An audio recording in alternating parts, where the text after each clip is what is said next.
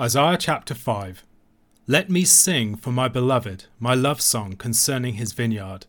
My beloved had a vineyard on a very fertile hill. He dug it and cleared it of stones, and planted it with choice vines. He built a watchtower in the midst of it, and hewed out a wine vat in it, and he looked for it to yield grapes, but it yielded wild grapes. And now, O inhabitants of Jerusalem and men of Judah, judge between me and my vineyard. What more was there to do for my vineyard that I have not done in it? When I looked for it to yield grapes, why did it yield wild grapes? And now I will tell you what I will do to my vineyard. I will remove its hedge, and it shall be devoured. I will break down its wall, and it shall be trampled down. I will make it a waste. It shall not be pruned or hoed, and briars and thorns shall grow up. I will also command the clouds that they rain no rain upon it. For the vineyard of the Lord of hosts is the house of Israel, and the men of Judah are his pleasant planting. And he looked for justice, but behold, bloodshed, for righteousness, but behold, an outcry.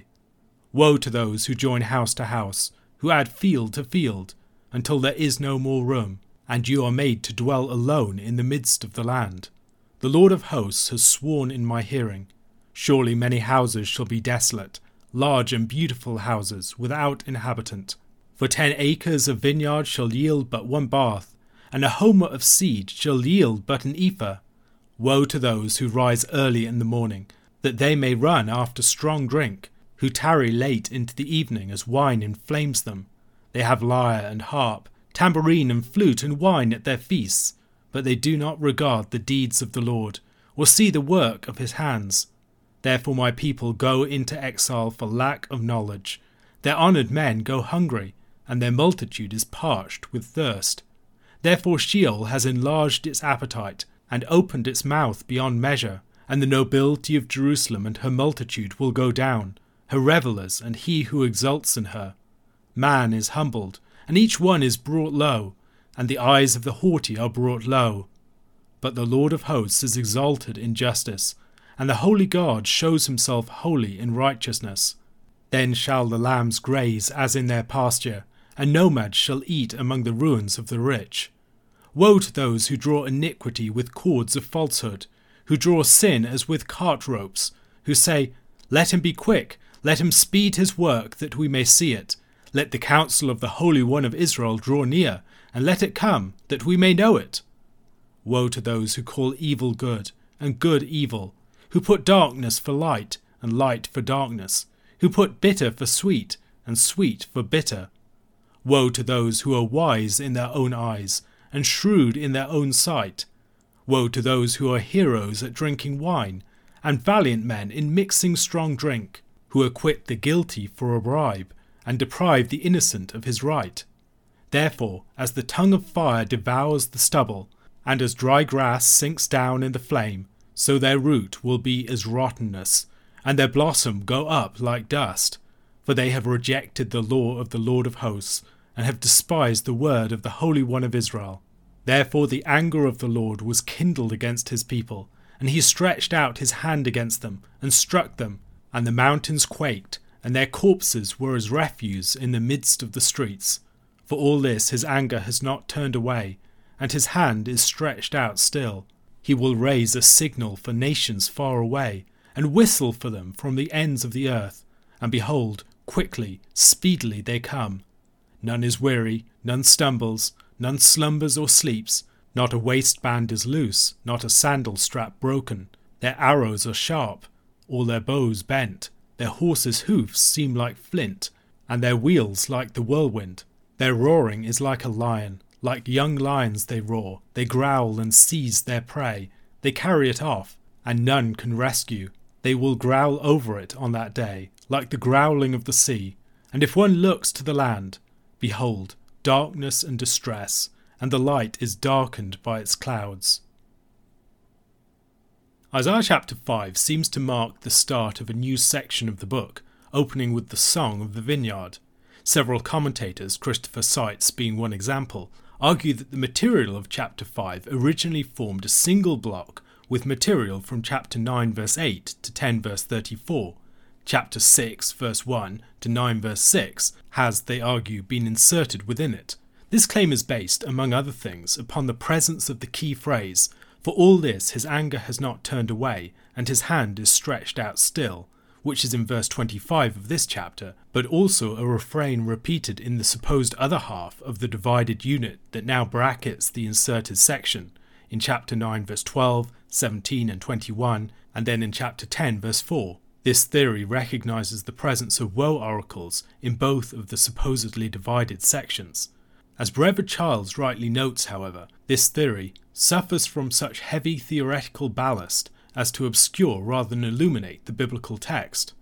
The vineyard imagery that we find in the opening verses of chapter 5 is also found elsewhere in Scripture. Psalm 80 verses 8 to 16 is perhaps one of the most prominent examples.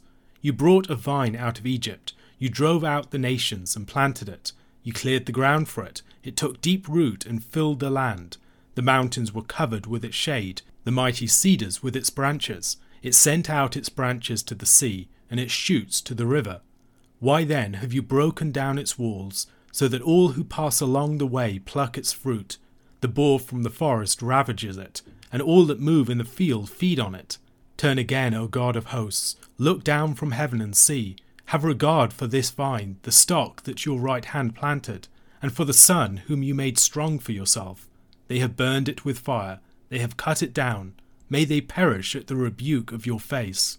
There is a return to the imagery of the vineyard later in Isaiah in chapter 27 verses 2 to 6. "In that day, a pleasant vineyard, sing of it. I, the Lord, am its keeper. Every moment I water it. Lest anyone punish it, I keep it night and day. I have no wrath. Would that I had thorns and briars to battle. I would march against them. I would burn them up together. Or let them lay hold of my protection. Let them make peace with me. Let them make peace with me. In days to come Jacob shall take root. Israel shall blossom and put forth shoots, and fill the whole world with fruit." Jesus, of course, famously uses and reworks imagery of the vineyard in his parable of the wicked vine dressers. Imagery used from vineyards is also elsewhere associated with love poetry. The song or parable of the first 7 verses draws back from the immediacy of Jerusalem's sin and the judgment that awaits it in Isaiah's day, offering a parable that helps the hearer to grasp the larger reality of Israel's dire condition. As elsewhere in Scripture, a parable can provide an arresting new way of framing and perceiving a situation. Verses 1 to 2 paint the picture. Verses 3 to 4 invite the inhabitants of Jerusalem and Judah to cast judgment. Verses 5 to 6 declare the sentence, and verse 7 renders the meaning of the imagery more explicit. Isaiah introduces this passage as a love song, sung for the sake of his friend, or beloved, concerning his friend's vineyard. Yet any romantic expectations on the hearer's part are soon dashed as the love story the prophet sings swiftly turns sour. In the text, 3 sets of imagery are artfully fused. There's the romantic imagery, the arboreal imagery, and legal imagery, all interplaying with each other. The vine is also in some sense a bride, and the defendant in a lawsuit, and the planter is also a bridegroom and the wronged party. The prophet is both the singing friend of the bridegroom and a prosecutor of his friend's case against an unfaithful spouse, with the inhabitants of Jerusalem and Judah serving as the jury in verse 3. As in Nathan's story of the ewe lamb delivered to David in 2 Samuel chapter 12, the party being judged is presented with a parable calling them to pronounce judgment upon themselves. You are the vine. The imagery of the song is artfully chosen.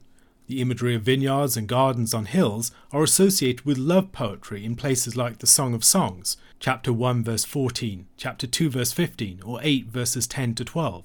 It also, however, recalls Eden, Noah's vineyard, and also are related to the temple. He built a watchtower in the midst of it.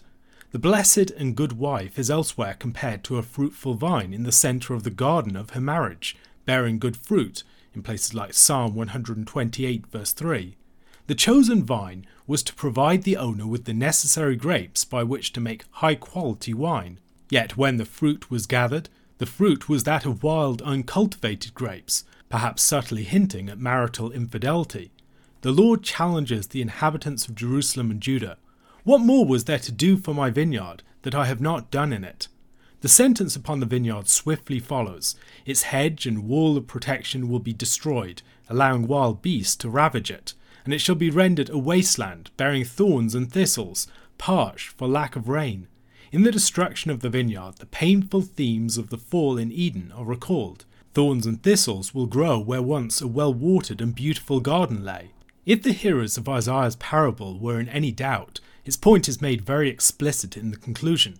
For the vineyard of the Lord of hosts is the house of Israel, and the men of Judah are his pleasant planting. The indictment is summed up with a deft, poetic twist. He looked for justice, but behold bloodshed, for righteousness, but behold an outcry. The Lord desired a society of right and just relations. Such justice would be displayed not merely in the deliverance of righteous judgments by the rulers and judges of the people, but also in the economic and social relations among the people more generally. The indictment involves a play upon words. The word bloodshed looks like the word for justice in the Hebrew, and the word outcry like the word righteousness. It is as if the owner of the vineyard were inspecting its fruit, and although from a distance it looked like the cultivated grapes of righteousness and justice were being borne in the vineyard, as he came closer it became apparent that they were quite the opposite. Only the wild grapes of outcry and bloodshed were to be found. The parable of the vineyard is followed by a litany of woes, addressed to the wild grapes that the nation is producing, identifying various forms of their sin in succession. Verses 8 to 10 speaks to greed and economic oppression. All of the people were supposed to enjoy the gift of the land. However, wealthy landowners had been accumulating land and driving the poor away from it. They had been reducing the poor to destitution or to landless and economically vulnerable labour. The Lord would judge such oppressors with the covenant sentence of futility. Their great properties and vast estates would be rendered desolate, and their land would be unfruitful. The failure of the vineyards of the oppressors to yield to their masters is, of course, a fitting judgment for a people that had only just been likened to a vineyard producing only wild grapes for the one who had planted it. Verses 11 to 12 address the drunkenness, debauchery, and decadence of a people who ran after wine and devoted themselves to feasting, yet neglected the Lord. They give the entirety of their days to revelry, from when they rise up in the morning to when they lie down in the evening. They are also usurping the place that meditation upon the law ought to have in their lives. Their preoccupation is solely feasting and decadence. The sentence to be cast upon them is once again fitting to their sin. They would be expelled from the land that they had sought to accumulate to themselves, and from which they had excluded others. Those given to obsessive feasting will go hungry and thirsty. Indeed, they would be the victims of the enlarged appetite of the grave, which would devour them at its coming great banquet. Just as chapters 2 and 3 had explored the contrast between the Lord and his mountain being exalted, and man in his pride being humbled and brought low, so the Lord's holiness would be demonstrated, while the greed and the proud wicked would be abased. The land of the rich would become wilderness and waste, grazing land for flocks, and their ruins places where wandering nomads might set up temporary camp. In verses 18 to 19, it is the brazen practical atheism of the people that comes into view and is condemned. They have committed themselves to the practice of wickedness, as if they were devoting the entirety of their efforts and energies to it, as if they were straining their backs, dragging it along as if with cart ropes. They cynically mock at the justice of the Lord, believing that there is no evidence that the Lord will act in their situation. Along with the practical atheism of the wicked, is the perversion described in verses 20 to 23. They care little about truth and readily pervert justice for bribes, denying people righteous judgment in their cases. They celebrate what is evil while condemning what is good. Many of those being judged are presumably among those who are supposed to teach the people, and yet they are compounding their darkness. The sentence upon this wicked people, upon the perverse vineyard, is pronounced in verses 24 and 25. They would be reduced to stubble, dry grass, and rotten wood that would be good for nothing but fuel for the fire. All of this is on account of their rejection of the word and law of the Lord. From these metaphors we move to more literal images, as the Lord came upon his people in judgment, his advent being described in theophanic language. Their corpses would be scattered like refuse in the midst of the streets. One of the great lessons that the people needed to learn was that the Lord was over all of the nations that terrified them, with whom they were compromising in their foreign policy out of fear. all operate at the command and behest of the Lord.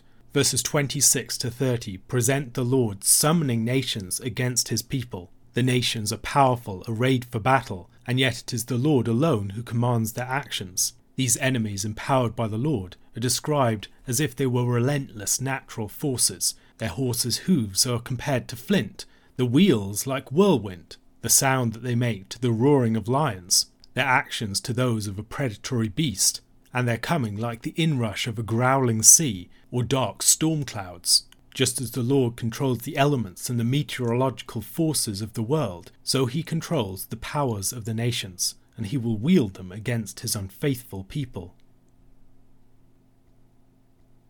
A question to consider: what aspects of a vineyard, its fruit, its working, its produce and its processes are used as parables and prophetic imagery here and elsewhere in Scripture? Mark chapter 6 verses 1 to 29. He went away from there and came to his hometown, and his disciples followed him. And on the Sabbath he began to teach in the synagogue, and many who heard him were astonished, saying, "Where did this man get these things? What is the wisdom given to him? How are such mighty works done by his hands? Is not this the carpenter, the son of Mary, and the brother of James and Joses, and Judas and Simon? And are not his sisters here with us?" And they took offence at him. And Jesus said to them, "A prophet is not without honour, except in his hometown, and among his relatives, and in his own household." And he could do no mighty work there, except that he laid his hands on a few sick people and healed them. And he marvelled because of their unbelief. And he went about among the villagers teaching. And he called the 12, and began to send them out 2 by 2, and gave them authority over the unclean spirits. He charged them to take nothing for their journey except a staff, no bread, no bag, no money in their belts, but to wear sandals and not put on 2 tunics. And he said to them, "Whenever you enter a house, stay there until you depart from there. And if any place will not receive you, and they will not listen to you, when you leave, shake off the dust that is on your feet as a testimony against them." So they went out and proclaimed that people should repent. And they cast out many demons, and anointed with oil many who were sick, and healed them. King Herod heard of it, for Jesus' name had become known. Some said, "John the Baptist has been raised from the dead. That is why these miraculous powers are at work in him." But others said, "He is Elijah."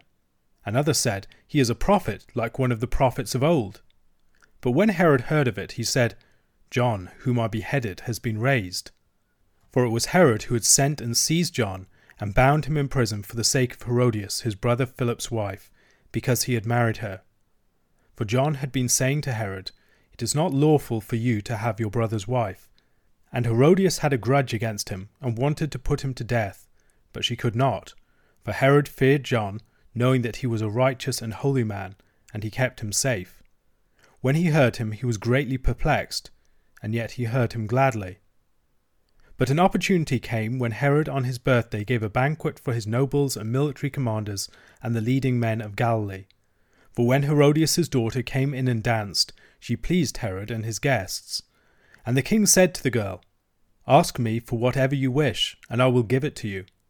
And he vowed to her, "Whatever you ask me I will give you, up to half of my kingdom." And she went out and said to her mother, "For what should I ask?"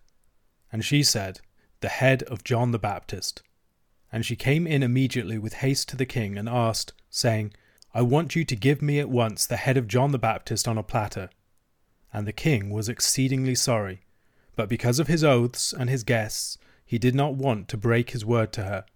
And immediately the king sent an executioner with orders to bring John's head. He went and beheaded him in the prison, and brought his head on a platter and gave it to the girl. And the girl gave it to her mother. When his disciples heard of it, they came and took his body and laid it in a tomb.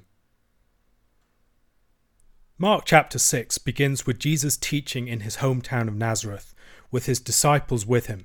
He teaches in the synagogue, and many see what he is doing, recognize the wisdom he is speaking with, and the power of the works that he is performing. However, it seems as if the true recognition that this invites is immediately lost, as their presumed familiarity with his family and his origins prevents them from recognizing him. Indeed, rather than responding properly, it leads them to take offence at him. The psychological movement here is really remarkable, yet illuminating. Jesus addresses a saying to them about the failure of prophets' hometowns and households to honour them. The familiarity that people have with a prophet can lead them to domesticate them and fail to appreciate the power of their message. We can often attempt to do this when we encounter something that challenges or unsettles us. Like the people of Nineveh, rather than moving from the remarkable character of something to reconsidering ourselves, our behaviour and our thinking in light of it, we try to domesticate it, to subdue it to that which is familiar to us, to something that poses neither challenge nor threat to us. We try to put the new wine into the old wineskins, to squeeze the unsettling idea into categories that will tame it by naming it. This is always a danger for people who are familiar with the things of God. At a certain point, eyes can glaze over, and a word heard enough times can be heard no more. Familiarity breeds both contempt and insensitivity. Jesus couldn't do any mighty work there because of their unbelief, not because he was without the power, but because they had no faith to receive it. We should remember that Jesus didn't usually go out of his way to heal people, rather people came to him. And it's quite likely that the problem here is simply that only a very few sick people even bothered to approach him seeking healing. Everyone else, inoculated by their sense of familiarity, just stayed home. Jesus calls the 12 here and sends them out 2 by 2, giving them authority over the unclean spirits. The accenting of that authority that they have over the unclean spirits is in keeping with Mark's treatment of Jesus as the anointed champion, doing battle with the forces of evil. They're sent out in twos, like spies preparing for the later conquest in Numbers chapter 13. They are sent out without provisions, dependent upon the people that they are sent to for their sustenance and their supplies. It's a test of hospitality, as we see in the story of Sodom in Genesis chapter 19, or as in the story of Rahab and Jericho in the book of Joshua. If they're not welcomed, they will shake the dust off their feet, marking out the place for judgment in the future. As they go, they extend the message of the kingdom, calling people to repent in preparation for the coming reign of the Lord. And the message is confirmed with attendant signs. News of this, Jesus' ministry and the ministry of his disciples, comes to King Herod. Herod was largely a puppet ruler, but being called king here may highlight the conflict between two kings, or between two royal figures, like King Saul opposed the anointed David. Herod believes that Jesus is John the Baptist resurrected. There's clearly a resemblance between the two. As John performed no mighty signs, we must presume that the resemblance was chiefly in the boldness and the content of their teaching. Herod had a complicated relationship with John, which perhaps reminds us of King Saul's relationship with the prophet Samuel, who anointed David. Herod heard John gladly, even though John rebuked him for his sin in having his brother's wife. And the fact that John would rebuke Herod to his face is an indication of John's prophetic boldness. The story of John the Baptist plays off the story of Elijah. Herod is like Ahab. He's spurred on by his manipulative wife, Herodias, who's similar to the character of Jezebel. John has already been compared to the character of Elijah in the way that he dresses, in his ministry in the wilderness, and in other respects. So it's not surprising to us that he is presented in a similar sort of relationship with the king and his manipulative wife, in this case, as Elijah had with Ahab and Jezebel. The description of Herod's birthday feast reminds us of events in the book of Esther. In that story, it begins with a feast, and there are several details within it that are repeated within the story of John the Baptist and Herod. In Esther chapter 2 verse 9, we are told, "And the young woman pleased him and won his favour." Much as the story of Esther begins with a king's feast and a woman having to present herself before the feast for the pleasure of the guests, so the story of the beheading of John the Baptist contains similar elements. Furthermore, the declaration of the king that he would give the woman who requests up to half his kingdom is something that we find in the book of Esther again, in chapter 5 verse 3, verse 6, and chapter 7 verse 2. Herodias in this story plays a sort of anti-Mordecai to her daughter. Just as Mordecai is the guardian of Esther who advises her on how to save her people, so Herodias is the one who advises her daughter in how to take the life of the prophet. And the daughter is like Esther. but a reversal of Esther, one who uses the favour of the king to destroy rather than to protect life. Herodias is also like Zeresh, the wife of Haman, who spurred him on in his attempt to kill Mordecai, the man who wouldn't bow the knee to him. We see this in Esther chapter 5 verses 9 and following. The whole story makes Herod look very weak too. He's manipulated by the women around him. He's called a king, but he's not really a king, and his behaviour reveals his weakness too. The head of John the Baptist is presented as if it were a platter at a feast. The flesh of the prophet is food. And this is immediately followed by a contrasting meal, as Jesus feeds the 5,000. While the party of Herod feasts upon the flesh of the saints, Jesus miraculously feeds his followers. One final thing to reflect upon: Herod was wondering whether John had been resurrected. The resemblance between Jesus and John the Baptist was quite noticeable. However, Jesus was not John the Baptist raised from the dead. Nevertheless, there is a foreshadowing of Jesus being put to death and of his resurrection here. A question to consider. The people of Nazareth recognized Jesus as the carpenter, the son of Mary, while King Herod recognizes Jesus as John the Baptist, whom he beheaded. What do these forms of recognition or misrecognition say about the people who make them? How might reflecting upon such bad examples help to instruct us in adopting a more accurate recognition of who Christ is?